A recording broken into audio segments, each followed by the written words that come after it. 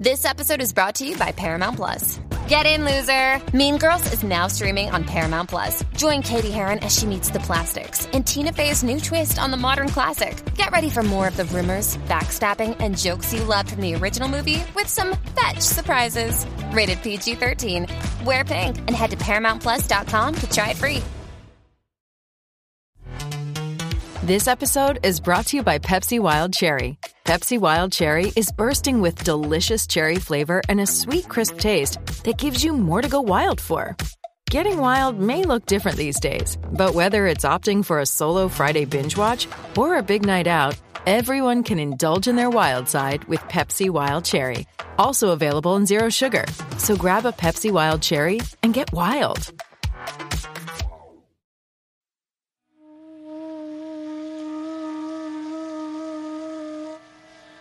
Hey everybody, welcome to Performance Anxiety. This episode features Ev Gold of the legendary band Cinema Cinema, not the slightly lesser known band Circus Circus. Ev's band consists of him and his cousin Paul Claro. There's a 10-year age difference between them, but it melts as soon as they start playing. There's great stories of driving 12 hours for one gig, short-circuiting an entire German bar, and believe it or not, Hurricane Sandy. It's a high-energy show with a high-energy guy. Follow the guys at Cinema Cinema Band on all social media to buy their music and get tour info. Follow us at Performance ANX on Twitter and Instagram. Get merch at performanceanx.threadless.com. Subscribe, rate, review, and jump into this episode with Ev Gold of Cinema Cinema. All right.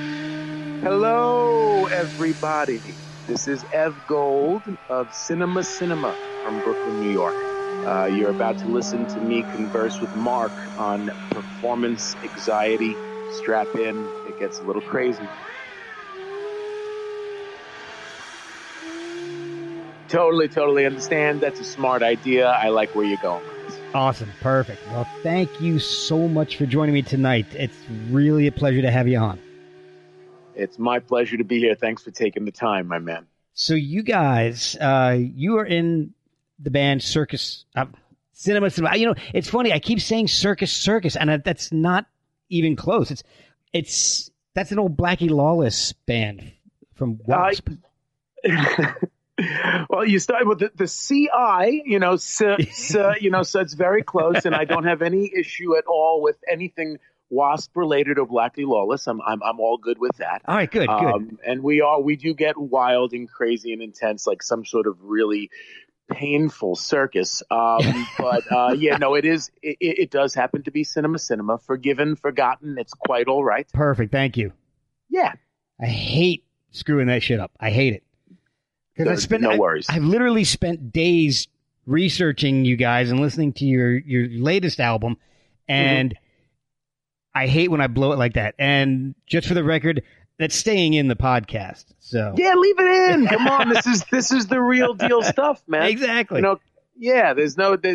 want to preserve the moment. We don't need to edit this into the great sermon from the hilltop. Exactly. The bumps and the bruises are the parts that generally we remember. Usually it's the kind of screwy things that stand out. And I know whenever we're in the studio, one of the things we've come to find is there's no such thing as a mistake. If you find that you've done something that wasn't planned, happy accident oftentimes is benefited from being accentuated rather than buried. That's something we actually we learned through the producer who did our last few records. He didn't do the most recent one, which we're going to speak about, the CCXMD, the fifth album that we've made that's coming out in November. He didn't produce that one, but he produced the previous ones. He produced Man Bites Dog, which is a record we put out in 2017, and he produced A Night at the Fights, which was a record we put out in 2014, and that's a gentleman named Martin Bisi. And he's I can go ahead and say he's like an iconic producer. He's an extremely important sound maker, master manipulator here in the borough of Brooklyn. He's run BC Studios since, I believe, 1981. It's going on close to 40 years. Jeez. He's worked with, Sonic Youth, Swans, Helmet, Africa Bambaataa, Cop Shoot Cop, Herbie Hancock, Iggy Pop, Henry Rollins, I mean, every and any important artist that you could possibly think of has passed through Martin's walls and had his sound captured by Martin's microphones. So that kind of that point I made earlier about, you know, leaving in the mistake or accentuating it, even because now we're bringing it up. We're really massaging in the mistake. But I think it was Martin who had first turned us on to that idea of the first record we were doing with him, where we kind of like felt like, ooh, you know, something had happened that wasn't planned, which oftentimes we're very happy about, but it was in a really like in a section we had refined over and over. And we had wanted Martin to edit it out right away. And Martin had kind of sold us on this idea, like, that's there for a reason. Let's use it. Oh, so cool. I'm glad you wound up stumbling on the Circus. It got me to talk a little bit about Martin right out of the gate, even though Martin didn't produce the new record. So it's already awkward.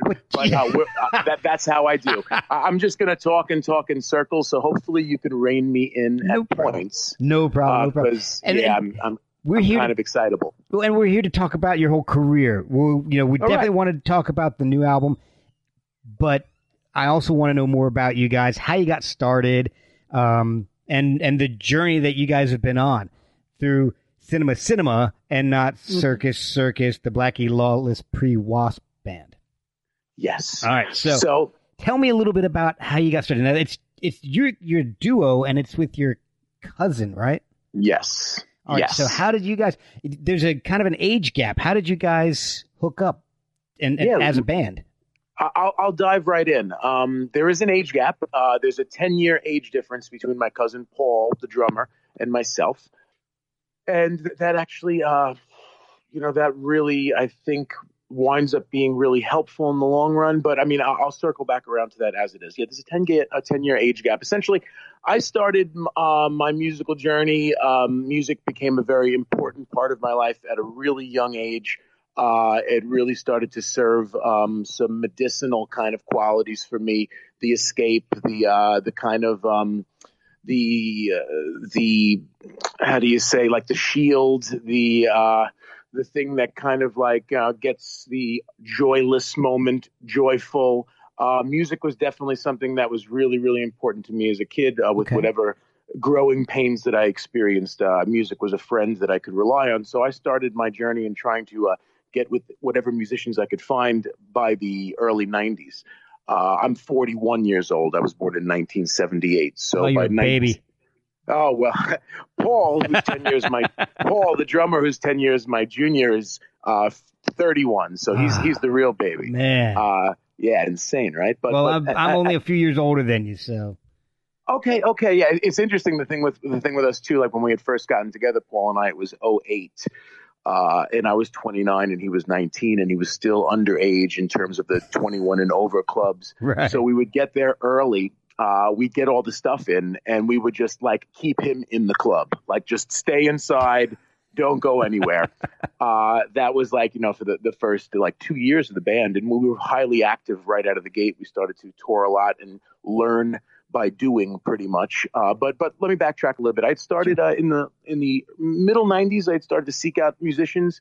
This was like pre-internet, social media, pre any of that stuff, pre-cell phones. You just kind of like went to school, and if there was another kid with long hair and like a Motorhead shirt, you had to try to angle in awkward conversation and see like maybe that person plays. Hey, nice shirt. I like and you play guitar, right? Yes, I play guitar. And in a band, I play guitar and I sing. Has that always been your instrument, or did you start off on anything else in school bands or anything like that? What I first really, really started with was the idea of being a singer. I first recognized I felt like I had a voice. This was before I even touched an instrument. That kind of, like anyone else, singing along to music in the mirror, screaming in the shower, etc. Yeah. It was just there was this kind of connectivity that would occur where I could just it felt as if I could really harness a power there. I didn't know that I was particularly tuneful, although, we're all our own biggest fans. But, at a young age, at first, I really aspired mostly to be like a vocalist, lyricist, etc. So I would say that, in all honesty, my first instrument was definitely voice. And then in junior high school, I wound up in band class, one of those kind of elective, like 2 or 3 periods out of the day are like maybe music or gym, and then the rest of the regular curriculum. But I wound up in a band class, and I wound up playing trumpet. And at the time, it wasn't the most rock and roll instrument, and I didn't know about Miles Davis. I didn't know about jazz yet. But I thought, oh wow, well, I want to be a singer, and trumpet will help with my wind. Oh, that's so like it interesting. I kind of like took to it, and stuck with it a bit, but I was always kind of wanting to create a whole song, kind of like it started off with wanting to be a singer, feeling I had a voice, feeling I could write lyrics. Okay. Then I'm learning a little trumpet in school. I can't really put together a trumpet vocal piece, or maybe had I had the proper technology, had I had like loop pedals and all kinds of stuff then and been way ahead of the curve, maybe I could have, but I really couldn't. That would have been amazing. It would have been, what? I'm thinking about it for a future endeavor. Some sort of trumpet vocal album would be insane. But my oldest daughter plays trumpet in a high school marching band. My youngest daughter plays French horn, and my son plays the tuba. Oh wow! So I got the whole brass section. Yeah, you can put a whole brass display on, and anytime you want there. That's this is a noisy house. I was going to say earplugs. Yeah. Earplugs suggested. But you know what it was? I was yearning to be able to create like a song. So in my mind, I would need to acquire a guitar and learn how to play guitar. And I wound up asking for one of those birthdays, like 7th or 8th grade. And it sat there for a while. And then what happened was I reconnected with my father. He had been out of my life, and he drifted back into my life around the age of 14 in 1992. And for his profession, he was an artist, like, a cartoonist, but he also had always been a guitar player. And so when when we reconnected, I drew upon the relationship rekindling by, basically throwing it out there, like, would you teach me to play? So I've never took like lessons per se from like someone that I went to on a weekly basis who was showing me theory and stuff. But my father, on like a weekly basis, we got together and he showed me basically the ins and outs of stuff. And then by showing me some songs to start with, Knocking on Heaven's Door, which at the time was, covered by Guns N' Roses, obviously originally the Bob Dylan song, etc. But I had like, I had like reference material right in my collection. If I didn't have the Dylan version, I had the Guns N' Roses version at that point, and it made me go back and look into Dylan. So it started to open me up immediately. And then also he taught me how to play Wild Horses by the Stones, which involved like a bar chord, which was like big to not just play open chords, but bar chords as well. So that was kind of like a bridge for me. And that also opened me up to checking out the Stones, and so then I just kind of ran away with it. Once I kind of knew some chords and knew how to play, it was just trying to figure out how to make up my own stuff with it, more or less. That was kind of like how I stumbled into the guitar being my main instrument with vocals. I would then go on to bounce around in and out of bands for years and years. And now, as we mentioned earlier, my cousin Paul is 10 years younger than me. So in 1994, when I'm 16 starting my first band, he's 6. So he's very, he's like playing with Teenage Mutant Ninja Turtles and like, in Dreamland. And so it's like at that point, obviously the age gap, it plays a big part in the story. Like we couldn't possibly play, but as still too young to go into the clubs. Yeah. Still a little too young. Yeah. But as time would progress forward, it gave me the time over the next like 10 years or so to try to start bands with all the different people I would meet who could play and have the continued kind of like, kind of not really getting to where I wanted to be with each one of those band experiences. But having it not kind of deter me, but, making me see like, oh, it's a lot harder than I think. Like I used to think like, if everything lines up just right, then like a lot of people will find out about your music. And it's really not that. I've said this before. Really, it takes everything to line up just right, just for you to find another person or a few other people to even make some music, let alone try to then like spread it and share it and go and do the work of being an artist out in this world. It's really not that simple. And you know, a lot of people are big in their passion for music, but when it comes down to actually like the brass tacks and really kind of grinding it out, people don't really stick around too much. And also I kind of had I really wanted to play music like in all 50 states. And I was mostly, I was a first goal, like just tour America. And most of the individuals that I was playing with were more like, you know, they wanted to play because they loved it, but like something like that wasn't really in the cards for them. Playing local shows that we could get a lot of people to on some weekends, you know, which is nice, which is great, was more of their prerogative maybe. Whereas, so you want to go 50 states. They're like happy staying in the 5 boroughs. Yeah. And I'm not to say that there's anything wrong with either of those views, but as I was approaching the end of my 20s and the beginning of my 30s, it was becoming more of a real priority to me that I hadn't really done that yet with my music. I had played in bands on and off for 10 or 11 or 12 years. Mm-hmm. I had played gigs that were fun. I had, you know, done stuff, had a song on a compilation, all the mild stuff that you do when you're in bands as you're starting, but hadn't done any of the stuff that I really, really, really dreamt of. You know, hadn't really pushed the envelope sonically and really been free with sound. Hadn't gone and like toured and gone out of state and gone all around. Hadn't done any of that stuff. And what happened was, in 2008, I was at a bit of like a crossroads where it was kind of like, you know, make up your mind about what you're going to do time.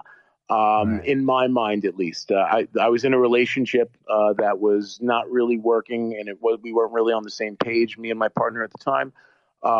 And everything in my life was kind of pointing in the direction of like music not really being the priority. And I wasn't happy with that, you know, so I made a change and I got out of that relationship and I changed some other things in my life.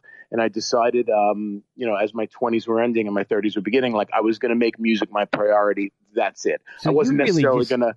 You really walked the walk, man. You decided this is what I'm going to do.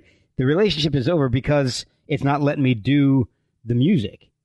Yeah. Wow. It had to come to an end. It was an 8-year relationship, and it was the wrong relationship for a while, and it started to block me from doing things, and I'm sure it was blocking the other person from doing their things. So rather than just like you know, kind of progress forward in a scenario that didn't work, made a major life change, got out of that, and right at that time I started playing with Paul, and that was in the beginning of 2008, and within the first 6 months of Paul and I playing together, I would wind up meeting my current partner, who does all the artwork for the band and does so many other things in her life. Awesome. She's a designer and an artist herself. But like my life just started to open up in this different way as soon as Paul and I started playing together. 9 months into playing together, Paul and I had started the journey in touring and playing out of town. And then we really got bit by the bug by doing our first big out-of-town show, this Cincinnati show at the Midpoint Music Festival, which was like this 12-hour drive. We couldn't believe we were going to drive that far to do a gig. We had never done a tour yet. We'd only done local stuff, so we didn't book any shows before or after. We like literally drove 12 hours to do a gig and back. But it was kind of like one of those, like, awesome, you know, though. Yeah, it was one of those things. Like it was how we learned next time we should book a gig the night before, halfway along the way. I mean, come on. And B, it was also like we realized we had a lot of fun doing that crazy little endeavor. It didn't seem stupid or crazy or cockamamie. It seemed like right on the money. And we got bit by the bug, and that was like late 2008. And we just kind of went haywire after that in terms of really throwing ourselves into it. In 2009, we did 100 gigs alone that year.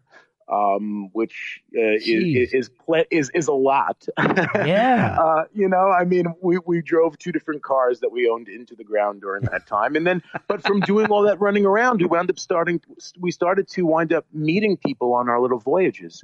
And that's how we wound up working with Don Zientara, who is a producer based in Arlington, Virginia, right on the border of Washington, D.C. He runs Inner Ear Studios. That Inner is Ear not Studios too far from where I'm sitting right now. Oh, really? Well, Inner Ear Studios is where essentially almost everything that Discord Records ever put out was recorded. All the Fugazi albums, the Shudder to Think albums. Legendary. I mean, everything. So we met Don out there along the way. We wound up recording with him in 2011. I mean, that was amazing. I mean, we wound up meeting Greg Ginn, the founder of SST Records. I've definitely got some the questions leader about of that. Black Flag.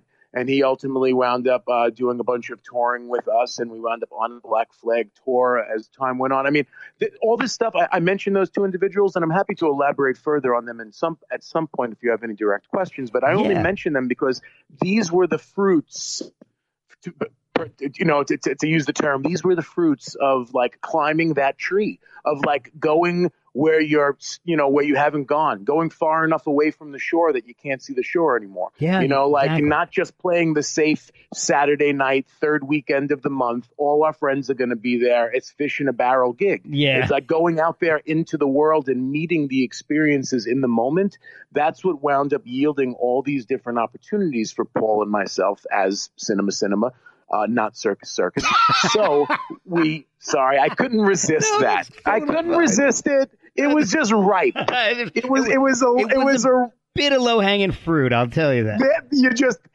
Mark, you just nailed it. It was that bit of low-hanging fruit. I couldn't pass it. I'm sorry. So how did you and Paul start playing together? There is a gap there. Were you guys close growing up, even with the age difference? Well, I mean, the real deep story of how we started playing together, it's interesting. Paul's father, because he's my cousin, Paul's father is my uncle, which, that's how it works with, just basic family 101, in case anyone wasn't sure. I'm glad we're doing that. Just laying the foundations there for birds and the bees. Let me dial it in. So ultimately, Paul's father's my uncle. He's my mother's brother. My father met my mother because he was friends with Paul's father. So ultimately, back in like the 70s, there was a guy named Evan Gold, and that's my father. And there was a guy named Paul Claro, and that's Paul's father. They were really good friends. They played in a band together, and it wound up not really going anywhere. And ultimately, because they were friends, my father met his friend Paul's sister, Virginia, and boom, I was born. So cool. And then, as years went on, 10 years later, Paul had a son named Paul, and my cousin Paul was born. So now here we are in the same family, and it's a semi, somewhat of a musical family. As I said, my father and his father had played together in a band, etc. And so as time progresses on, and I'm 10 years older than him, obviously. So like we're at like holiday stuff together, but he's really young and I'm a teen. And then like I'm starting my first band and I could tell he's like kind of interested. And then I find out he's taking up drums and I'm really like, thrilled for him. And there's, we do have some track of each other as time moves forward, but there isn't really an idea that we'd play together. And what kind of ties it together is this. In 2007, it was a year before we started the band together. My uncle, Paul's father, who he's always, like I said, he's been a musician on and off all along, his whole life as well. He had finally decided to take some of his songs, my uncle Paul's father, to a studio as I have to keep on clarifying this. It's like, what is going on in this world? Which Paul, which guy? Yeah, like there's a lot. Yeah. So my uncle, Paul's father, I'll repeat, had decided to take some of his songs into a studio to record. Before we go any further, their band wasn't Circus, was it? You know what? That was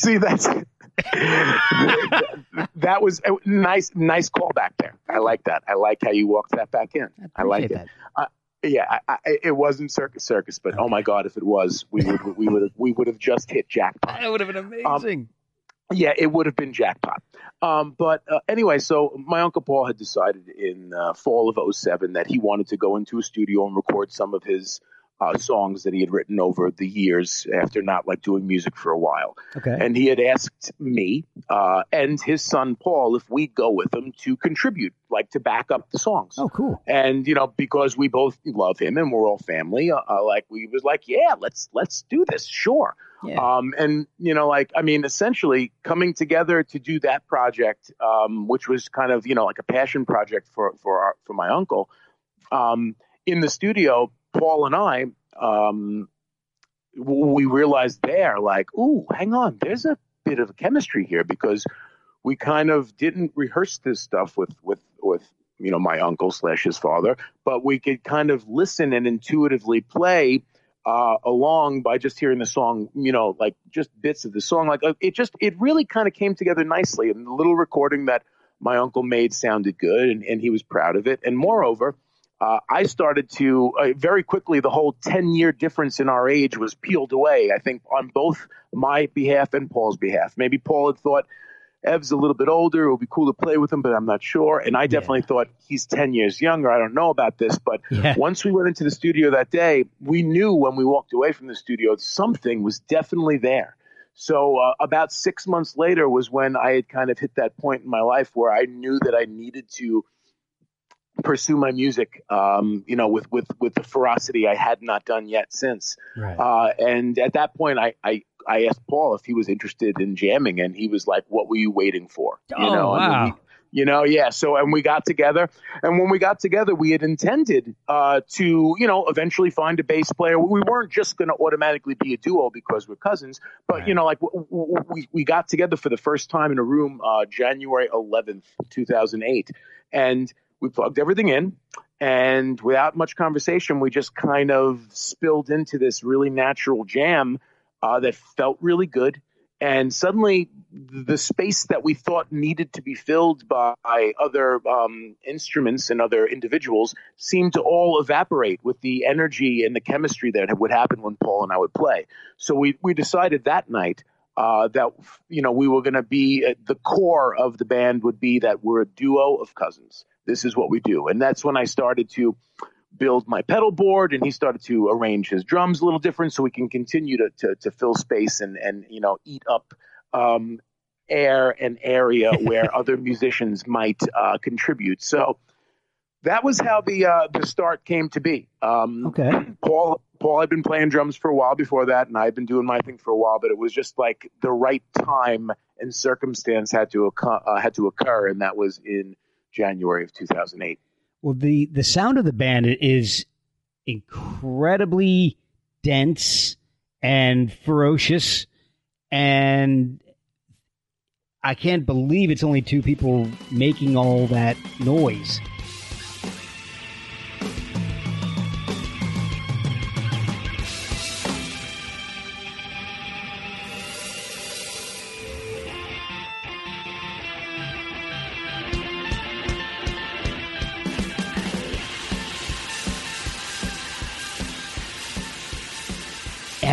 Was it always the intent to go that route? I mean, the sound, not necessarily just the duo, since you just explained that wasn't the case, but was the sound always going to be the sound that it is now, the sound that it's developed into?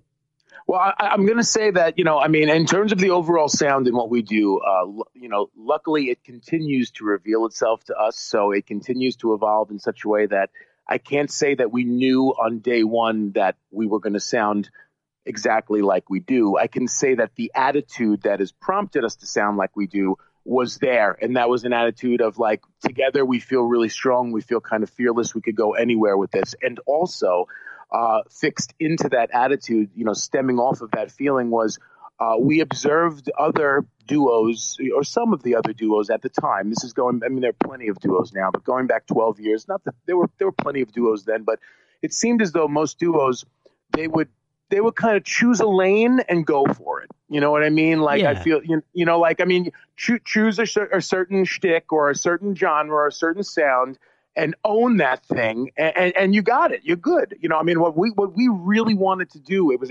a conscious decision.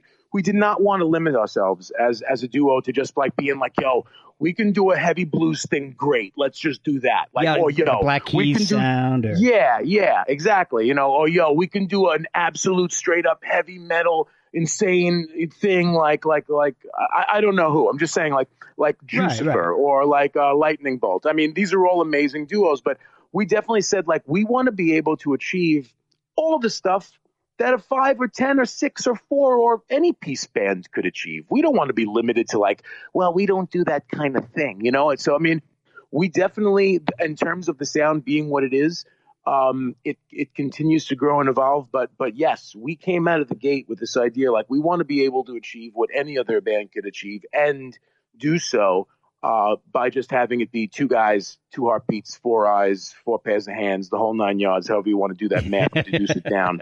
I mean, it wasn't until, not to kind of branch off, but the new album is kind of us in a trio format, and us in a trio iteration, if you'd use that term. Well, we have a guest on the new album. Okay. That's kind of we have a guest. Yeah, that's not brand new, as he guested for a few songs on the last album, but this might make some better sonic sense to you, depending upon I guess maybe this state of your getting to know Cinema. I don't know how far you've dived back into, or dove rather back into the catalog, but this album is the first one that includes like wind instrumentation on the full album, on every song. We had a guest on our 2017 album, Man Bites Dog, named Matt Dario. He is he's just a wind master. He's a reed connoisseur. He's just like, I mean, his bag of tricks is extremely, extremely varied. All these interestingly named wind instruments, not just, it's the saxophone is when he wants to get boring. Wow. He has lots of different, stuff that he's collected over time. Matt, he's in a number of different outfits. Maybe the most well-known one that he's in is one called the Klezmatics. They're a world band, Grammy award-winning act. Wow. He's also in he has his own, a couple of his other own bands. He has Disastro Totale, I believe, and that's with a accordion player named Yuri, who's in Gogol Bordello. And then he also has Paradox Trio is another one of his bands, which actually is a quartet that is just an absolutely potent force of musicians. Yeah, wow. Dario is really interesting. So we came across each other through good mutual friends about maybe 5 years or so ago. And it was right around the time when Paul and I were first starting to open up to the idea of potentially opening that door to a collaborator, to a third point on the triangle or on the Triforce, or a third wheel on the trike. We were just kind of starting to open up to that idea. Okay. Yeah. So ultimately, when we got together with Matt, Matt comes more from the jazz and world, music scene.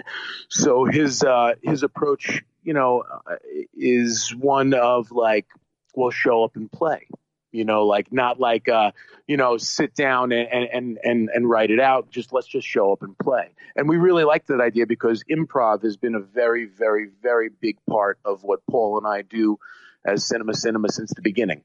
I've seen that you've described the band as punk improvisation, and it has, in other publications, the band has been described as experimental punk. So now for me, I'm not huge into punk. So I don't. To me, punk is usually ends up being a shorter song. So how did you guys decide to stretch it out and become punk improvisation, and how did you make those things work together? Yeah, well, that's interesting. Well, I think with in terms of the punk stuff, because I guess maybe it's one of those things where it's like separating the term punk from actual like what's associated as punk music. Right, the punk ethos from the music itself. Yeah, like the punk ethos is what I think it really is what's associated a bit more with our overall approach, in that like rules are stuff that we do not play by. So I think it's a little bit less like the idea of punk rock like Ramones.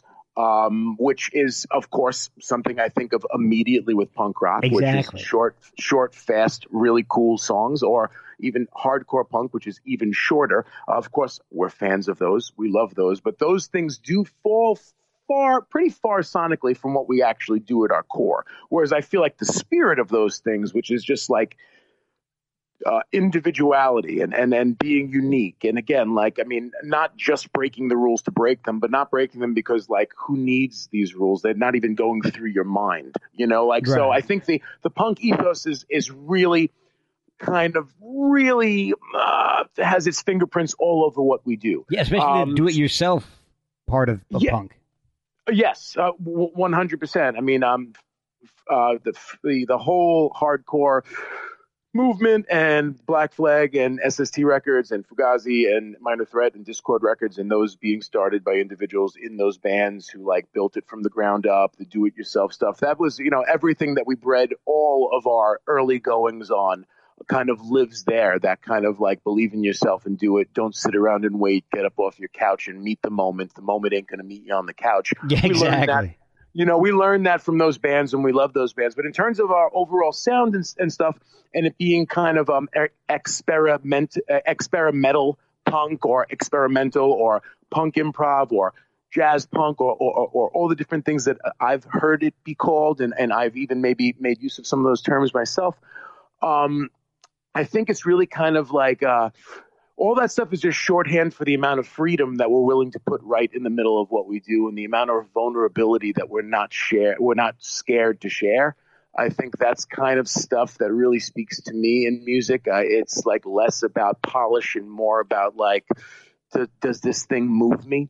I think when Paul and I first started playing, the whole improv thing was just, we found we were able to really communicate with the instruments. I mean, it's just this thing where like he's a really great listener as a drummer. He's a really, really great writer as a drummer. He's a very lyrical drummer, Paul. He just can kind of keep beat while shifting in and out of area. And it's just, I haven't played or heard many drummers like him. I'm fortunate to play with him. So he really opens up this door for me to not worry so much and explore however I would so see fit. And the beautiful thing being cousins and being like each other's like cheerleader and biggest fan, and also like pretty much best friend because we've been through so much in doing this, we don't put limitations on the other.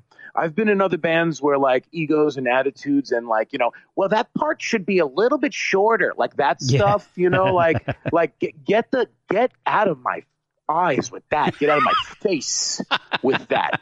We don't deal with that. You know, we're not aiming for something. We're doing what comes to us, you know? So, I mean, you know, like, I think it kind of flows through us in such a way that it can't help but come out a little wacko, crazy, and insane, not unlike life. And, you know, and it has like, you know, like I said, that punk ethos, that quality, that tagline that's on it.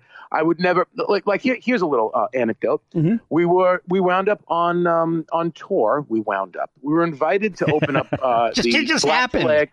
Yeah, I woke up in Kentucky on the third leg of the Deep Purple reunion tour. Richie Blackmore wouldn't do it. Maybe with Steve Morse on guitar. So the roadie called. No, it's not like that. Let's get back to reality. Sorry. So in 2014, we were invited to do a 55-date tour with Black Flag. They were doing a reunion of sorts. Greg Ginn essentially was going to be the sole member, and there was a new singer and new rhythm section. So it wasn't so much a reunion as a dancing out the name of the band with the main guy. You know, so all good. I'm not gonna, you know, I was very happy to be a part of the tour, proud to have done our best and played really hard on the tour and made good impressions. So I can't really, really go out there on record with anything else other than love for it all. So, that's what it was. Essentially, it was, you know, the sole member of, you know, the sole creator of Black Flag and some other people. And we were on that tour all across the country, nationally, opening. And it was a great experience. Now, as I say that, you know, we had been around the country before and we had been to a lot of places before, but this really brought us all the way fanned out and also brought us into playing some rooms that were way larger than rooms that we would play on our own. So we were grateful for that. And it put us in this really cool scenario of we'd be in some places where they've never heard of us at all. And they're standing there with their arms folded, looking at us like, who are these two guys from Brooklyn opening up for Black Flag? Places like Kentucky. Sure. Places like Kentucky, places like actually the story I'm about to tell you is about Louisiana. Oh, cool. And and I have no problem with any of these states.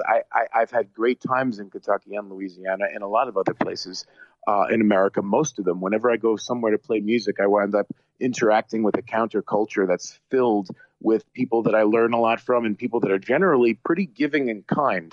Punks and metal people wind up being like some of the nicest, kindest people you'll ever meet, period. So anyway, we wind up, I wake up on this tour. I wake up on the tour bus, night 62. Yeah. I don't know where I've been for the 61 nights beforehand. Yeah, I've seen a million faces. I rocked about 7.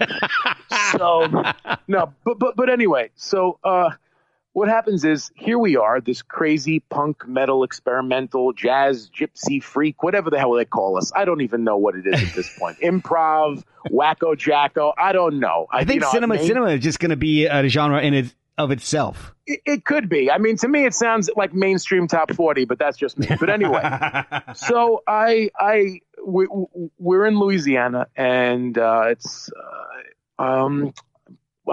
winds up being it's a great show. It's not in New Orleans. Forgive me for forgetting the city at the moment off the top of my head. I want to say Lafayette, but I know there's a Lafayette, Indiana. I'm not sure if there's a Lafayette, Louisiana. I can't recall. But anyway, I think it might have been Lafayette, to be honest with you. It was a big college town. We were playing this nice 1,000-seat hall, etc. So we go and we do our thing. And now, like I said, we're this weird wacko band. There's a punk sensibility, sure, but like Black Flag is one of the bands that people, when they think of punk, they think of like later Black Flag definitely expanded and definitely grew and got strange and very much influenced us, late Black Flag. But early Black Flag, people think of the short, quick songs. They think of punk. They imagine the opening band is going to be something that's quote unquote punk. So what happened was, we go, we do the set in Louisiana, and this is well into the tour, and we've been getting received really well all over, and we were received really well in Louisiana. It was this great thing, like I said, where people are kind of like staring at us like, what are you going to do? And we got the chance to show them exactly what we were going to do.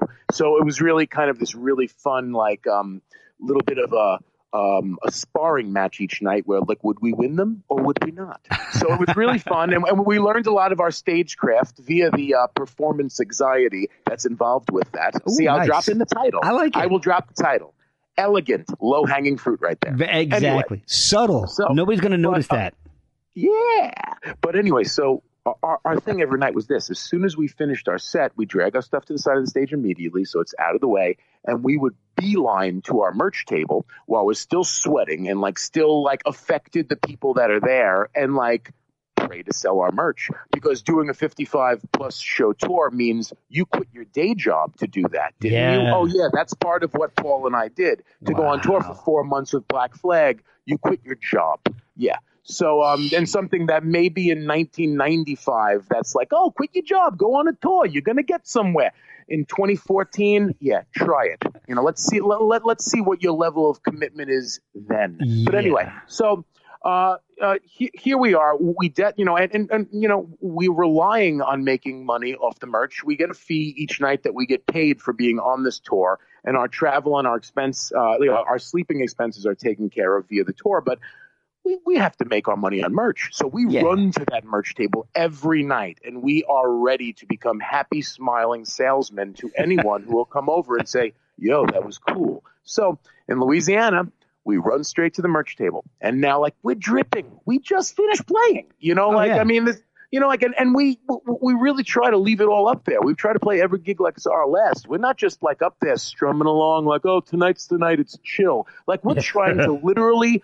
We're hoping one of us ends our life that night on stage, by the strength of the performance alone, not by some sort of crazy murder. But we're trying to push it. So we run. Yeah, please, no murder. No, save please. that. Oh, God. But anyway, we run to the merch table, and, we sell some merch, and it's going well. And then this guy comes to the merch table. He walks straight up to us, and, like, looks us square in the face, and he's like, y'all call yourself punk? And I was like, I just was like, excuse me? He's like, you guys call yourself punk rock. I want to know why. and I'm sorry if I'm not doing the proper accent. I don't mean to offend anybody. I don't really have any certain good accents down to impersonate a jerk off. So, just think of your best jerk off accent and apply it here. All right. So, but this guy, he wanted to take his time to come over and make sure he got his point across to the opening band that he thought it was fraudulent in some way, shape, or form, that the word punk was even associated with us because what he had seen wasn't punk, etc. So for individuals who are kind of stuck in that kind of small box, I mean, there wasn't much that we could offer him.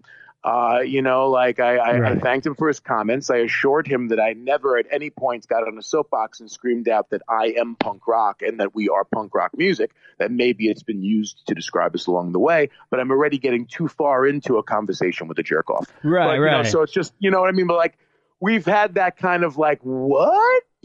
No matter where we go or what we've done, and that's why it's like if you stick with one genre, it serves you. Like if we would just stick with metal type stuff, then all the metal zines and metal peeps and metal labels would want to put us out. But half the metal people are like, this isn't metal. But then the punk people are like, this isn't punk. And these jazz people are like, is this jazz? So we find that, as long as we're making the music that we know we care about, then we don't care about anyone else's need to label it or try to figure out what it is. But we have found that it's been confusing at times to some. We're sorry if you don't get the message. We're still figuring it out as we go. Oh, see, that's the beauty of it, though. It's ever evolving, and it's, to me, in going back and listening to some of your back catalog there, it seems like the music on the new album is less structured than some of the earlier stuff that you've done. Was that done on purpose, or is that just? And I guess it leads to another question that I have, which is: do you guys go into the studio with songs pre-planned and demoed, and you've got an idea, or is there a lot of experimentation in the studio? Well, that's a good question. Thank you for that. And a good discerning ear, because undoubtedly the new album, the CCXMD album, which is an interesting title. I want to ask you about that eventually, because it looks like Roman numerals, but it doesn't work out as Roman numerals. I think exactly. It looks like Roman numerals, but it don't work out. No, it comes out to like negative 1290. Yeah. I wish that it was a play on some sort of insane ancient Fibonacci sequence number equal to pi times 11. The name is a play on our name, Cinema, and Matt Dario, the third wheel on our trike for this endeavor, being that he was a guest on our 2017 album for a song or two, but we invited him for this album to be a guest on the entire album. So it was kind of for the first time taking a swing at making a record in trio form, and just allowing ourselves as Cinema to suddenly have that kind of open door of like, maybe there's an album where we have a few other players with us. I know Michael Gira of Swans. He's in a point where he's changing the people that are in Swans right now, but it's still Swans. I know that back 10 years ago, I went to see Modest Mouse, and that tour, Johnny Marr was in the band for that one album, So I, by no means do I mean to mention titans like Gira or Johnny Marr and Modest Mouse, but we did want to kind of get into that area, or even like similar to like Melvins. They'll have like different bass players, or they'll have like maybe one album where they have two bass players, a la one of their more recent albums. So we kind of wanted to get into that area of like Cinema is this thing that not only can it not be defined by genre, but you're not really even sure what's going on. We kind of like creating that kind of mystique. I mean, mystique is definitely gone in the music world nowadays. Yeah. You can kind of go online and find out every single thing about the band before you even hear a song, to the point that you might not even need to listen if you found out enough of the information because maybe you turned off. Back in the day, like, you didn't. Point. Yeah, back in the day, you didn't know. No. I didn't know. I heard Sex Pistols when I was a little kid. I was like, what is this? Yeah. I couldn't just look up Johnny Rotten, a.k.a. John Lydon, and he's this and he's that, and he's married to this, and he's this, and he's this, and he's this tall, and he wears this size pants, and he had a shoe size that was this. In seventh grade, he had that. Like, by this point, I don't care. I don't care anymore. But anyway, we kind of wanted to, kind of reinstate that element for us, at least, of some sort of mystique, like you're not really sure what's coming. And so to get to kind of answering the question, on all the previous records before now, we had undoubtedly spent high time refining ideas, high time working on songs, editing things down. Editing when you're young as a band is hard to self-edit. You really believe every single song, every lyric is great. Yeah. And then, you start to realize, editing is important. Having conversations. Having this, having that. So the previous albums before this definitely were chock full of that kind of process, undoubtedly. Mm-hmm. This one was the first one where we made a concerted decision to eschew that approach. Yeah, I'll use something there. I'm trying to just to sidestep that approach entirely. We wanted to capture what happened that night, and if we felt there was a musical value, then it was going to be released, and if we didn't, then it would be shelved. But it was worth doing an entire gamble on a session. That's how we kind of looked at it this way. We had played with Matt Dario a number of times, basically doing gigs as just entirely improv. Like, the gig is on the 26th at 9:00. Are you down? Okay, we're down. We'll see you there. And then we just would show up and play. We had done that with him a couple of times. So we said, you know what? Let's attempt to capture this.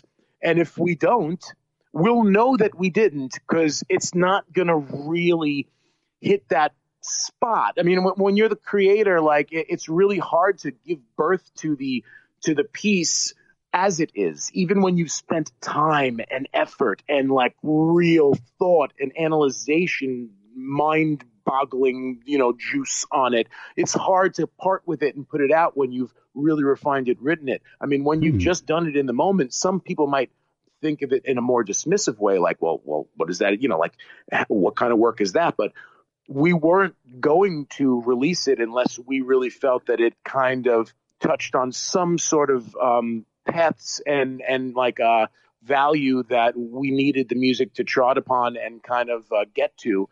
And we sat on the recording for a while. We were a little bit unsure. Really? Because we came from that. We come from a world of most of the records, are based more on structured songwriting. With that said, each one of our previous records does include an entirely improv piece. If you do go back and listen to anything, we have something called the Shiner series. If you go to Man Bites Dog, there's Shiner number 5. On A Night at the Fights, it's Shiner number 4. On Manic Children and the Slow Aggression, is Shiner number 3. Right, yeah. Every album, we do a song that we create right then, and we call it Shiner, and we number it.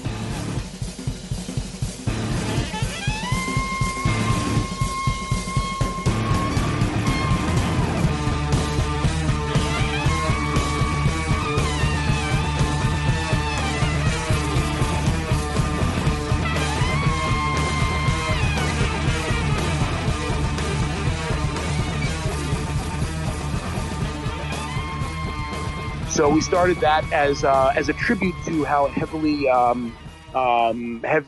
important our improv elements mean to us. With our very first album in 2008, we started that Shiner series. So we've mixed in improv before. We've gone into the studio and said, okay, we're paying for the studio time, but we trust ourselves so much that we're willing to go ahead and risk and gamble and see what we get. And each time we wound up walking away with something we were happy with. So this time we decided, let's do a whole album like that. And maybe it'll just yield one piece that's releasable. Maybe we won't put it out.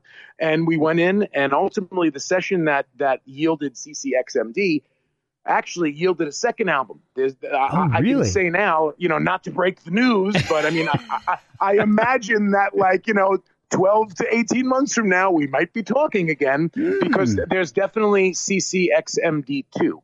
The session that we went in to work on this material wound up, it just wound up like white hot on fire. We were really happy.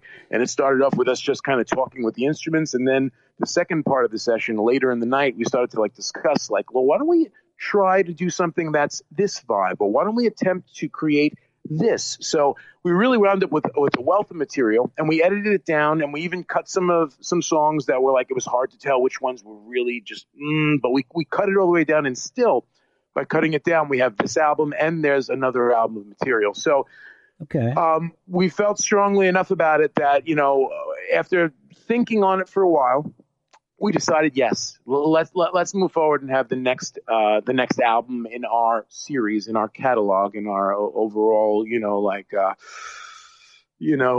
ongoing journey. Let's have it be this material. Let's have it be the stuff that was created in the moment, that's entirely vulnerable, that is not polished, that makes a statement that, for us, it's us saying, like, we're done playing by any rules. We don't want to be a part of anyone's little scene in a vacuum. We don't want to be a part of, the people who are like hoping they get added to some local show for the big band coming through town and being friendly with the booker and trying to beg people to do this and trying to purposely make an album sound like this and it's the heaviest thing. And because we're just done doing what everyone else has done a million times. Like, we can't waste any more time. Like, life is way too short. And the thing that really clicked for us a few years ago is when we realized, we're no longer doing the band with a goal. Like, we're doing the band because of the therapeutic value of the band. That's when things clicked. I would say it was after that Black Flag tour that we quit our jobs for, that we played all over and we did bigger shows than ever. And of course that helped us to meet some other people and open some other doors. We've done 6 European tours. We've done a bunch of stuff that we're really thrilled to have gotten a chance to do. But I mean, what happened was, somewhere as some of those quote unquote slightly bigger fun things were happening for us, we realized nothing, it's not like you go through a doorway and everything changes once you've done some kind of thing. You don't hit a plateau and things are different. It's just life. So that's when we started to realize, we're not doing the band to get someplace. We're doing the band to make being here on Earth bearable. And that's when it was okay, cool. So we don't got to worry about when we're going to have this happen in our career or when that's going to happen. We're just going to do this. And once we started to just do it, that's when it's just started to really be a loose fitting garment. It really started to feel comfortable. And that's when, going ahead and making a record without a plan, laboring over whether or not we felt it was strong enough, coming to the realization it was as strong or stronger than anything else we did, and proudly putting it out is a really happy place to be in. And behind the scenes as we speak, with this album just about to come out, not only do we have a second album in its series, but we're also working on another collaborative affair behind the scenes. Yeah. There's a gentleman named Thor Harris who plays in numerous bands. Swans is one of the bands that he plays in. I was going to say, that sounds familiar.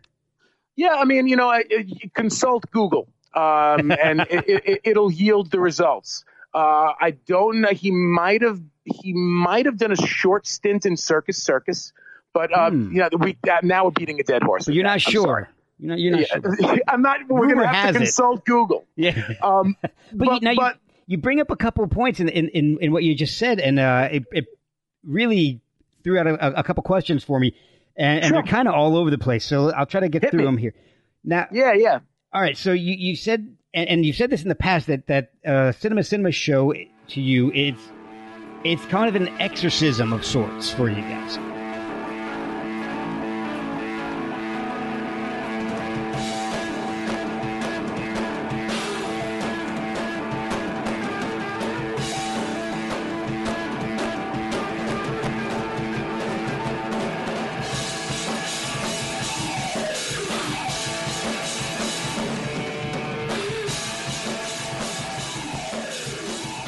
And in listening and seeing some clips and hearing the new album, it's intense.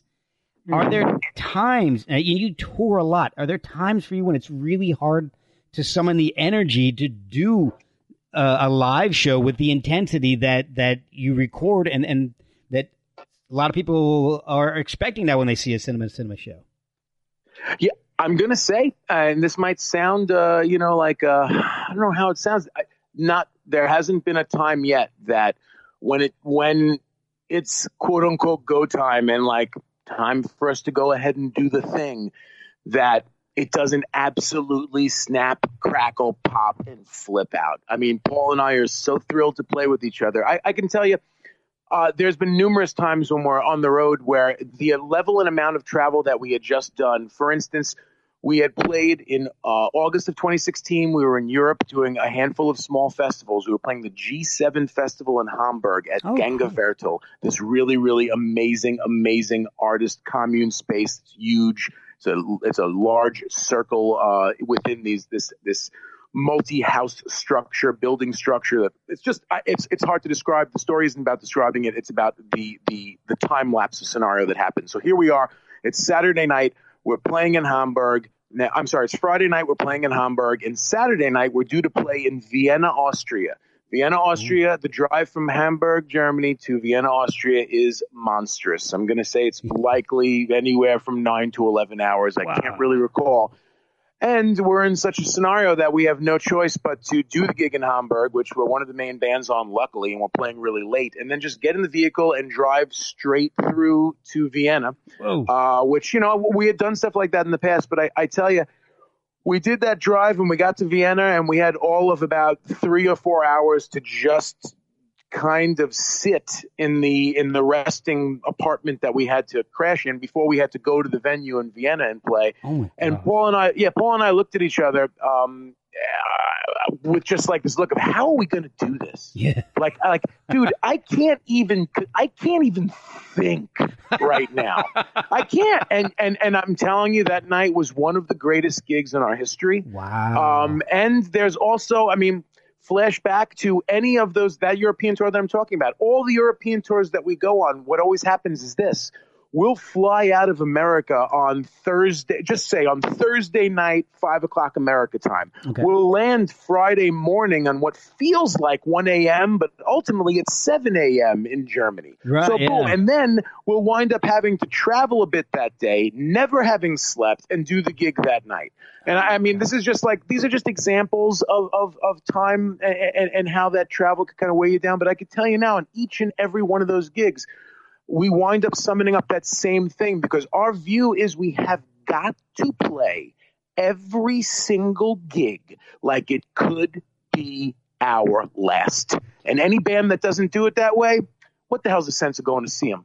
Period. That's how I take it. As a fan, I've seen thousands of bands. As a musician, actively, I've played with thousands of bands. And I guess it would be easy to say this because it's my band, but I'll tell you now, I have not seen that many other bands that go up there and walk the walk, talk the talk, deliver the goods, and act as if it's the only fucking thing that matters in that moment, other than what we do. I'm telling you now. I'm sorry to have dropped an expletive. I don't know if I'm allowed to curse on this. You're allowed to do whatever you want on this. I've been trying to be good, but you know, like I can tell you this: just the excitement of playing music gets us so amped up, and doing it together. And having done it for as long as we have, it's just this celebration. So, yeah, I don't know how, but we do deliver the energy. I can say confidently that I'm not really worried about any of the 450 or 500 shows. I know that every one of them, we both gave every single thing that we could. And that's one of the things I believe that leaves us as a mark on people's memories. If they only saw us once, generally, if they caught the right night or the right part of the set, or they were open-minded enough, they're usually looking forward to seeing us again, or they couldn't stand it and they never want to see us ever. There's also that, you know, so I've heard that from some other bands.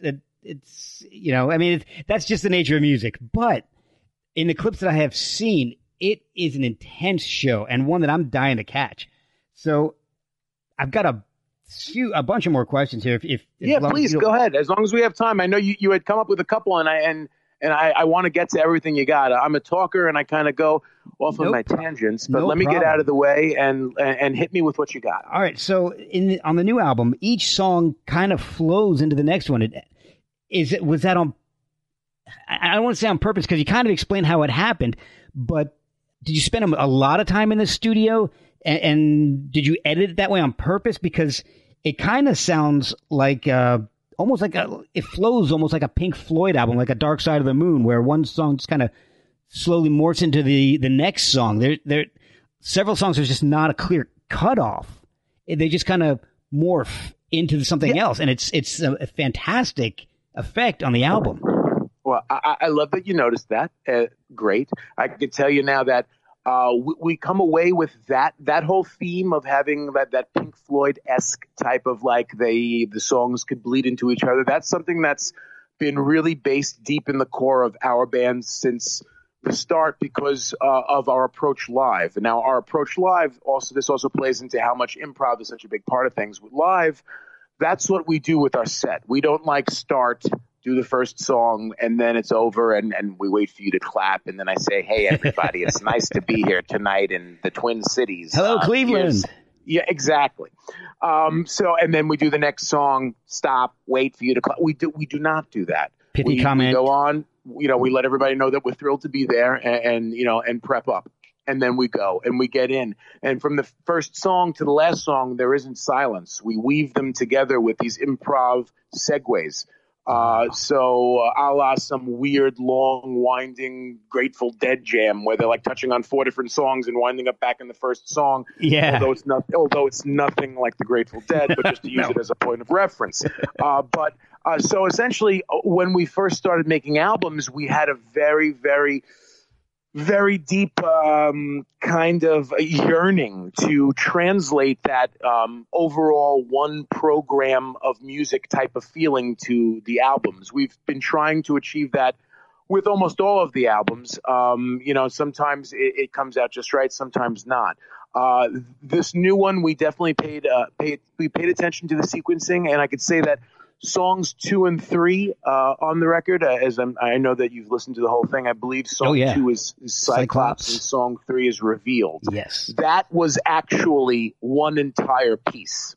Oh, wow. When next time you listen to that song, or for any of the listeners out there, that was one entire piece. And there's this kind of cut part where it's like, do pop, da-pa, like, and that do pop, we cut right there and made that the end of Cyclops. Okay. And then the pa, like the kind of, again, I'm doing a very bad impression of a drum beat. But Paul would be a lot better. We should get Paul on to do that here. But then the Revealed is essentially the second half of Cyclops. It was a song called Cyclops Revealed.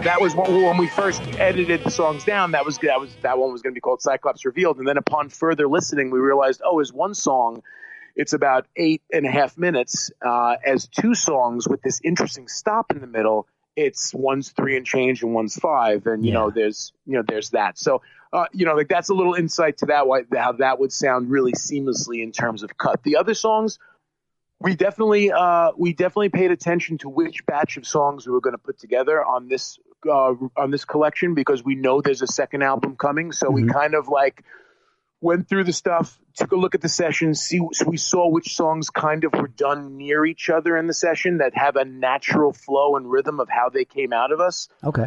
And I think we kind of looked to group those together a little bit. So I think that there's a flow to the album because we were creating, like those vibes kind of all right around the same area. Like I'd say that this album kind of constitutes most of the first half of the session.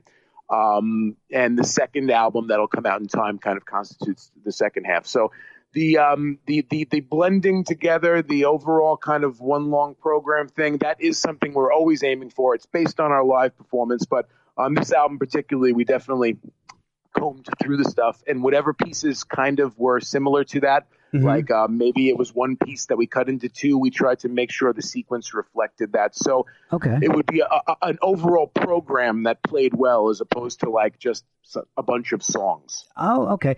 And because I'm listening to, and it like I said, it flows really well. The whole thing, it's really cool. It's kind of like Mars Volta meets Jethro Tull, or like Oh, that's awesome. That's awesome. or like a really shouty first generation King Crimson.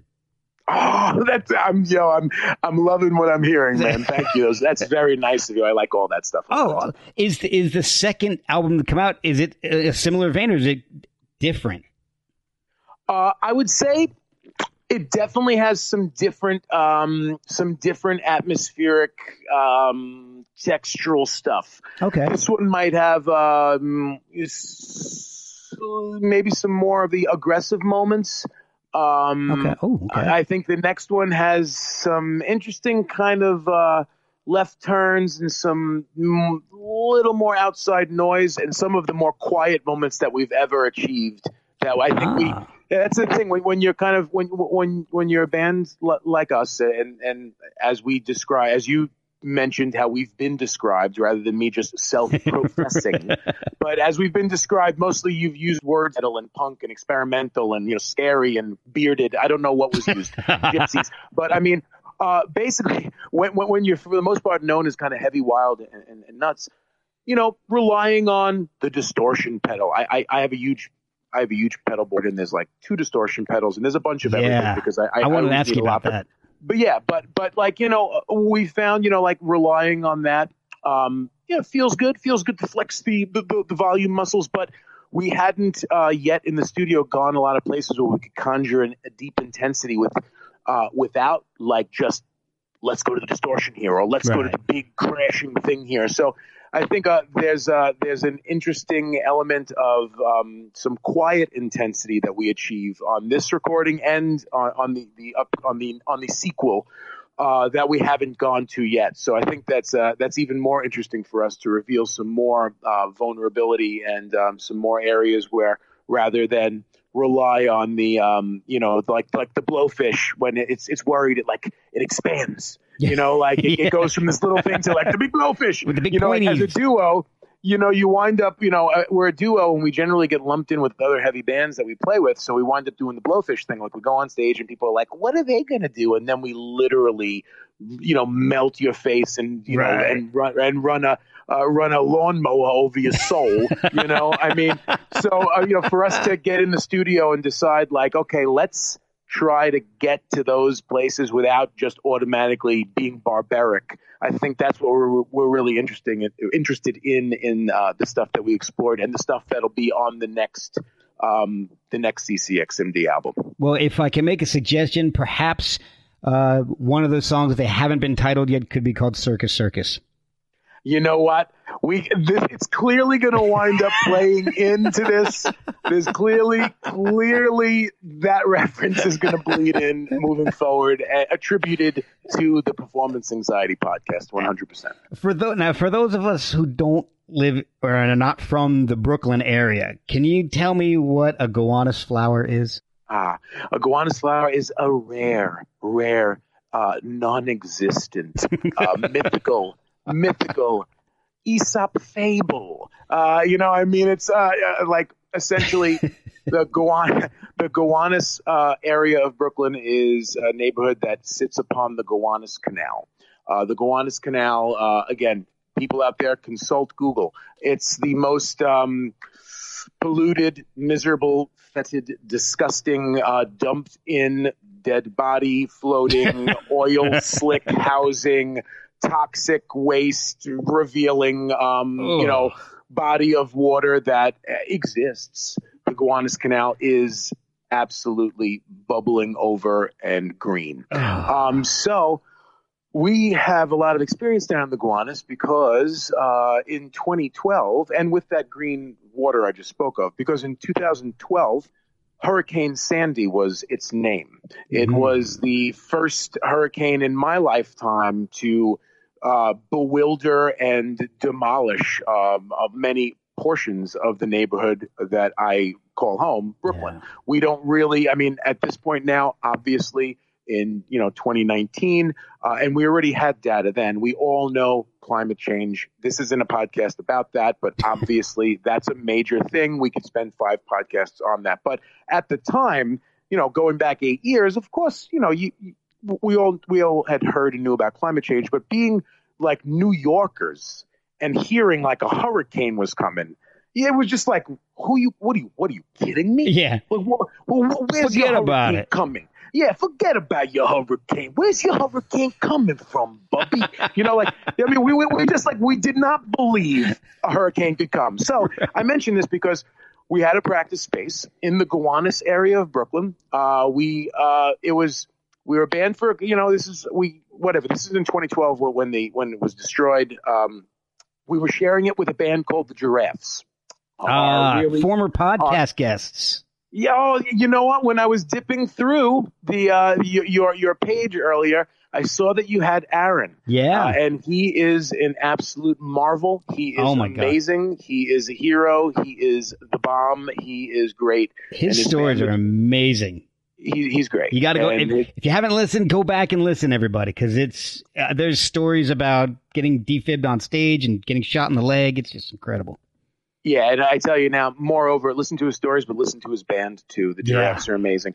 We were sharing our space with the Giraffes, and Hurricane Sandy hit right around Halloween of 2012. The space was in the Gowanus, literally on the block that sits right on the main part of the canal. Okay.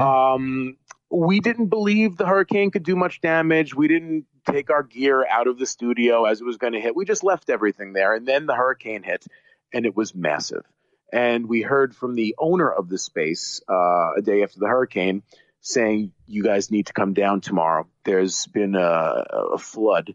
More or less everything is destroyed. Oh. So, we went down to our space. And again, the hurricane rocked our part of town. So many people lost homes. Many people lost things that were a lot more exclusive to living your daily life than instruments, which are just objects and replaceable. Don't get me wrong. As I said earlier, the therapeutic value of the band is why we're in it. It was not fun to fish out these tools of our trade, but they were just objects. But that said, in Gowanus, we suffered that. That same day we fished that stuff out, we met Martin Bisi, who I mentioned at the top of this podcast, a producer who's had a studio in the Gowanus area for 35 years. He didn't suffer too much damage via that hurricane, but he was walking around his neighborhood just to see who else had suffered damage and if he could help anyone. We noticed him. We had a conversation with him that led to our relationship with him present day. So in Gowanus, that natural disaster bred this flower of experience where we lost all our stuff and realized that it was just objects. We had many of our friends who were bands at the time, bandy around us, help us out, donate gear to us so we could keep on going until we rebuilt the gear. We met the producer who would produce our next two albums. It was just like a lot was born from that. And it just so happens that at the time, we wrote a song about it called Gowanus Ghost. And that appears on our 2014 album called The Night of the Fights. Right. When we were recording this new album, and we were working on the piece that's called Ode to a Gowanus Flower, it didn't have a title yet. It was just a piece that we really wanted to achieve a real stirring emotional intensity through almost like a guided meditation, walking through a hallway of just whack, insane, anything goesness.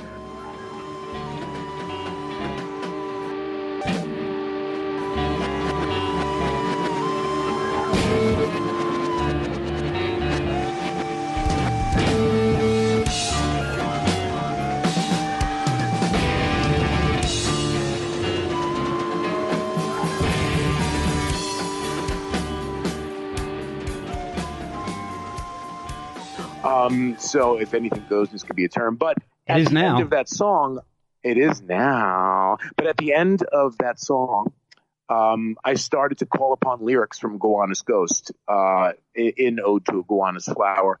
So after the song was committed to tape and we went back and listened to it, and I recognized that the name of the song was going to be Ode to a Gowanus Flower, it was really kind of our wrapped up feeling about that area and the stuff that's gone on. And a flower does not grow in Gowanus, just like like they wonder if a tree grows in Brooklyn. I mean, it's just it's along that same kind of thing, baby. You know what I'm saying? A tree does grow in Brooklyn, and flowers do grow all over, but the Gowanus flower is a rarity, a sewage-drenched, toxic, glowing rarity. Well, that's a much better story than I was. I was afraid it was going to be like Like the Aerosmith Coney Island Whitefish story.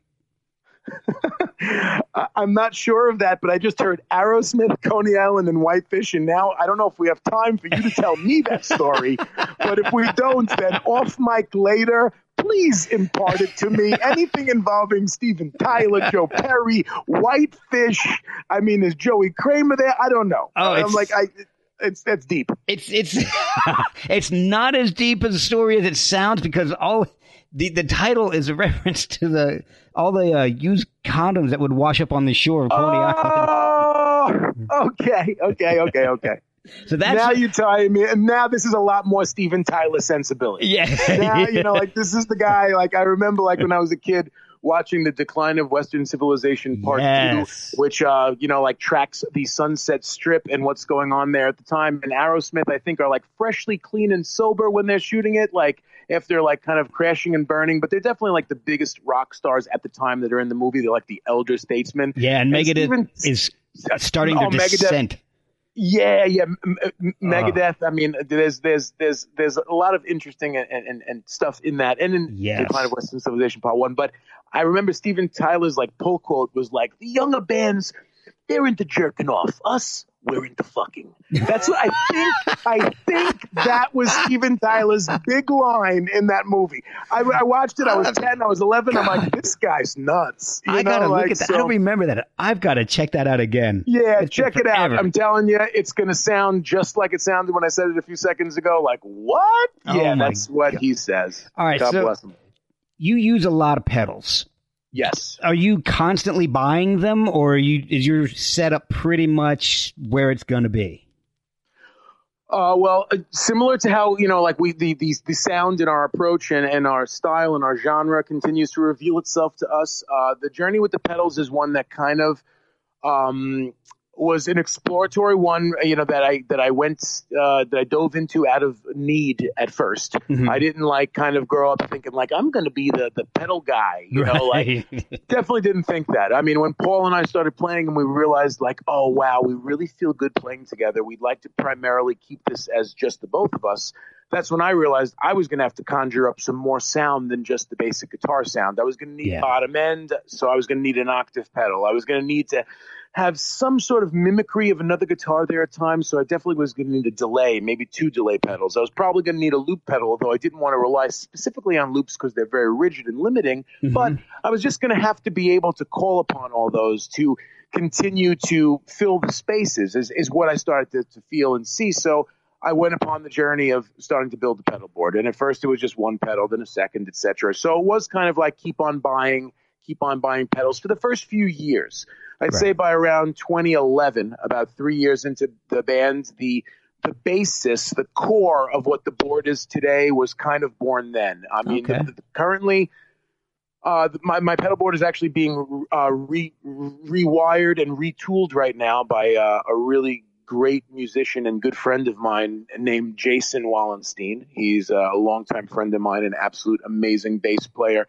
And he works on pedals and works on other stuff, and he's just a good dude. He has my board because I'm prepping up to go on tour shortly, and it needed to be rewired, reworked, reconfigured. Also, my old pedal board, one of the elements of the case was broken by the airline when we were flying from Berlin to Manchester on tour last year. So I land in Manchester, UK from Berlin, Germany, and my pedal board is basically broken open. And then I have to resort to duct tape technology at that point. So then it's I become the guy who's just duct taping my pedal board closed. So it goes from I look like I'm Mr. Super Sophisticated. Oh, look at the pedal board on this guy. What's he got? And then what I got is I got fucking duct tape. That's what I got. So ultimately, I had to get away from the duct tape technology. So my buddy Jay Wall is doing the job on the board now, and he's upping my pedal, my board to 15 pedals. That's what I'm running nowadays. Wow. I've been running consistently a minimum of 12 pedals on the board since 2011. When I could run everything I need, generally it's about 15 pedals. Wow. I do my best. I've done my best, and I've learned, like so many other things in this game of life, I've learned by doing and making mistakes. What I've learned is that buying pedals that are, for the most part, readily available to replace, rather than boutique pedals. Mm-hmm. And you can get some amazing sounds out of all the pedals. I'm not saying I'm anti-boutique. Like I'm all for anyone using whatever works for them. But I've found that I use a lot of Boss pedals, and those happen to be available at Guitar Center or Sam Ash, no matter what city or town, or no matter what time of day I'm awake here in my town. So some of the kind of keystones of the board are Boss pedals that I've broken 2, 3, 4, 5 times already over the last 8 years, and I've replaced. I generally like certain ones, like the Boss OC3 octave pedal that I use for my bass tones. Yeah, I usually buy those like 2 at a time. I'll buy one and put it on the board, and I have another one for eventually. Because I'm also like the king of sweating. I'm a sweater of a champion. I'm a championship level sweat machine. Nice. So like I'm literally dripping, my spillage down onto my board while we're playing. The stuff gets rusty and shitty real quick. So, I mean, I try to, I've learned to keep the board based around stuff that I could find and I could replace. Unfortunately, none of it is all that inexpensive. And it is the kind of thing with pedals where if you buy cheap, it's not going to last. I'm a big guy. I'm well over 200 pounds. I stomp on things. I'm hard on all my stuff. I'm not thinking, let me step on this nicely when I'm playing. When I'm playing, this is the key. I'm not thinking at all. That's why it's happening. So I wind up like finding that, I can't just buy cheap stuff because I break it. And like the durable, findable stuff is the best for me. So the pedal board grew out of necessity. I found the sounds in it. I've done mix and match. I've made mistakes. I've peeled away pedals. I've had numerous times where I've had issues along the way, as any individual dealing with technology or anything like that. Sometimes it doesn't want to agree with you, but luckily, there's been enough times where I've been on my knees sweating profusely trying to make the thing work within like 3 minutes of having to go on, and finding that if I just stop, take a breath, and start checking every single wire, like I'll always find the issue, So it's just like kind of the kind of thing where it's like, if you learn how to drive in a Porsche, then what happens when you don't have the Porsche? But if you learn how to drive in like a Plymouth Volare or a Dodge Dart, then when you eventually have like a Porsche, you can handle anything, So it's kind of like, I kind of learned by making mistakes, and I've had stuff break on me. I also had an instance when another story that involves Hamburg, Germany. We get to Europe, and the first show of the tour is supposed to be in Hamburg, where we've had a lot of success, and we're thrilled to be playing. The guy picks us up at the airport who's helping us out at the start of the tour, and he's like, I have some bad news. The venue had an electrical fire, and they can't host you tonight. But we have a different venue. And I say, cool, man. We'll play anywhere that we can play. Thank you. Yeah. And we go to the alternate venue, and it's literally like the smallest bar I've ever seen that has a tiny, tiny back area with a couch that's going to be moved, and Paul and I are setting up to play there, and there's one point of power, there's one outlet in the whole place. Everything's plugged into it, and I got to run an extension cord into it like a snake thing to plug all my stuff in. And what happens is this: I plug all my stuff in, and the second I plug it in and hit power on my board and everything, all the lights, everything in the whole club, and I'm sorry, everything in the mini, tiny, small bar that is making up for the club goes out. Everyone's computers, their laptops, lights, everything goes out, and automatically I go from like the dude who's about to play to the villain. Yeah. I go to this, who is this heel? I pull a heel turn where suddenly I am hated. And my problem is, I don't give a shit about what went out on you. My pedal board just fucking exploded. And that's exactly what happened. My power surge strip thing that I had in my board burnt right then. And I was stuck in this scenario where I had to ask the gentleman who was, involved in the tour. I mean, he's a friend of ours and he works with us, but he's actually the tour manager. It feels kind of formal to call him a tour manager. He's this great individual named Andreas who helps us out a great deal when we're over in Europe. But I said, Andreas, I'm in a bad spot. I need 10 AA batteries right now. That's the only way I can make my pedal board work. And he's like, hang on, I will be right back.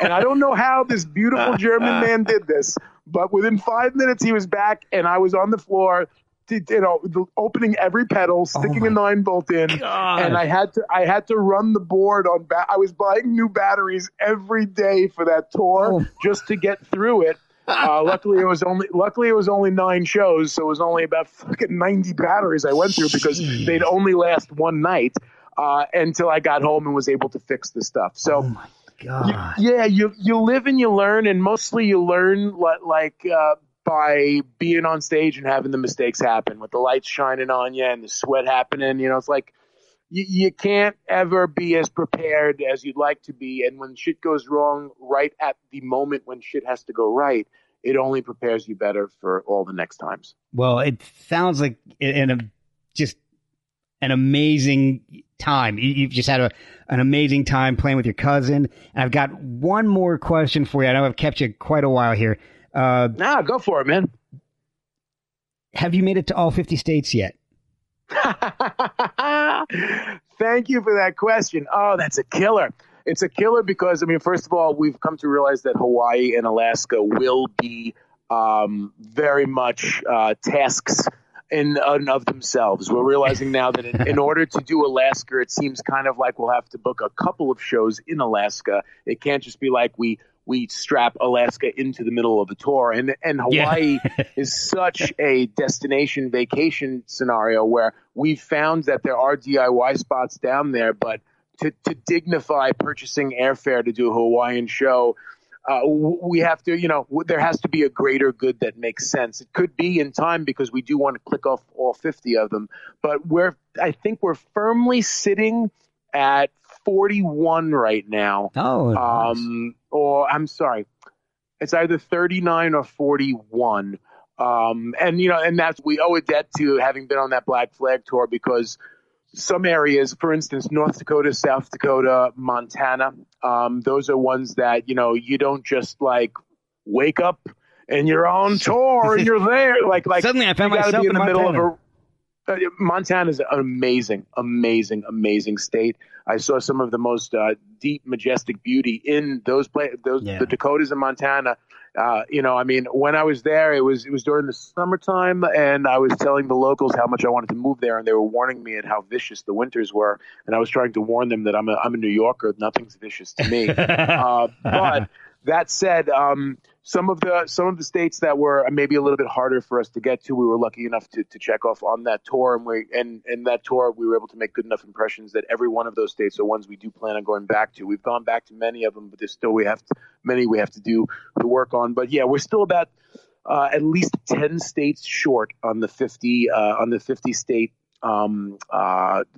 checklist. But we have been lucky enough to be able to compile 11 countries. That's amazing. 10 countries outside of America. So basically the story is like now we've done about 500 shows in 11 countries, 40 of the 50 states in America. That's how we spin it. It sounds a lot better and more like, like serious that way. And we've been fortunate and, we found that not only does hard work really pay off, but hard work with a smile and hard work with a good attitude goes a really lot further of a way. Oh, yeah. That's the one thing that I could tell anybody who's about to do anything in any way, shape, or form, artistic or otherwise.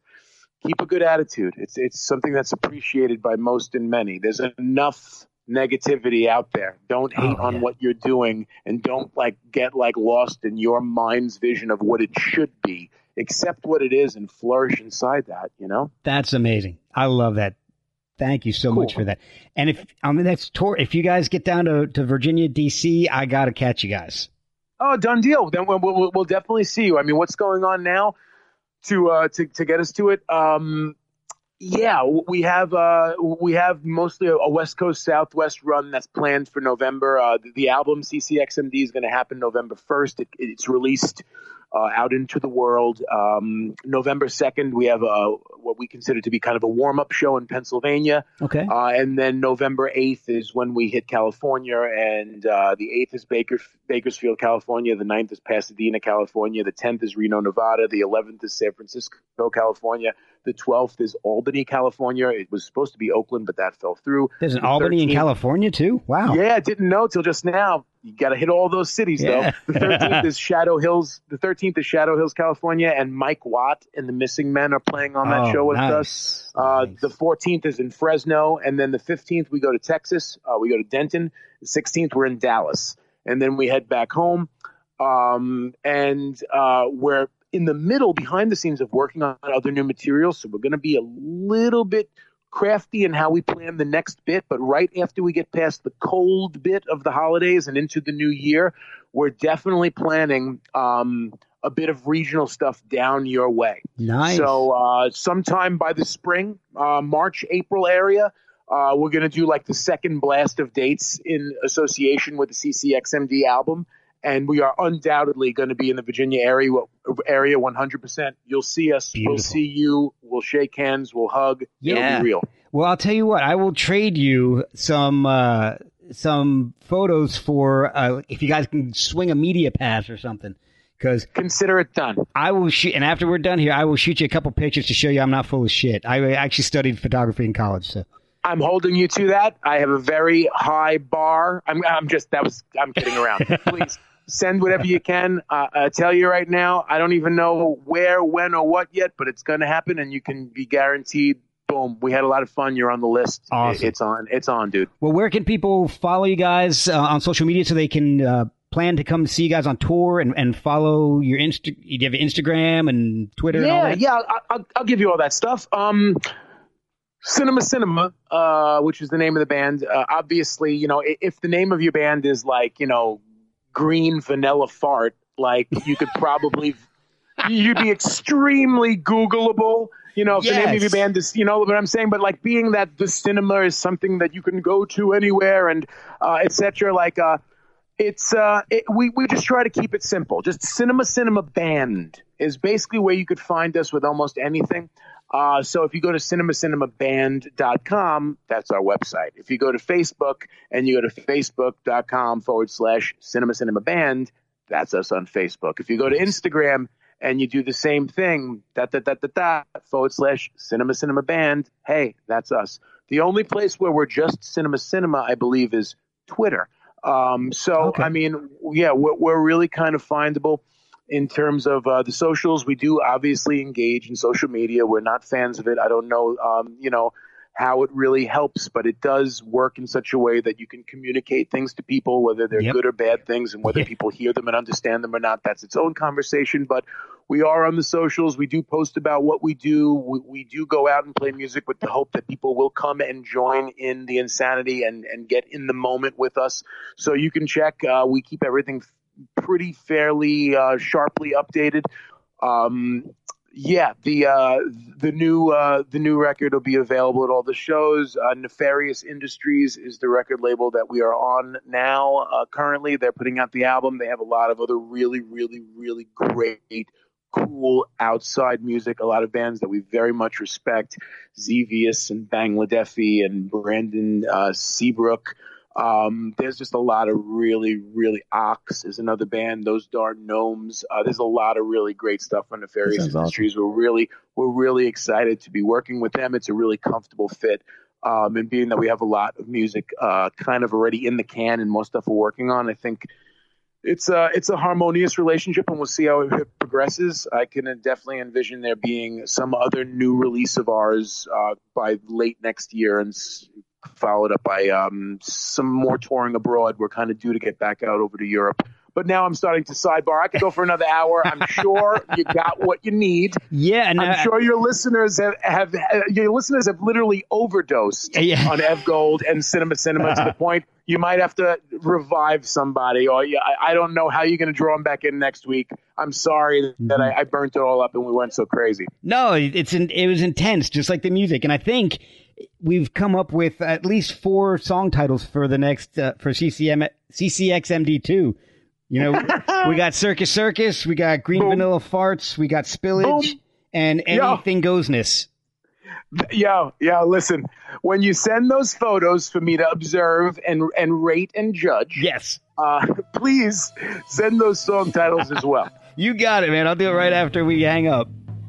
Sounds good, man. Hey, then, thank you so much for coming on and spending so much time with me. I really do appreciate it. It's been fantastic. My pleasure.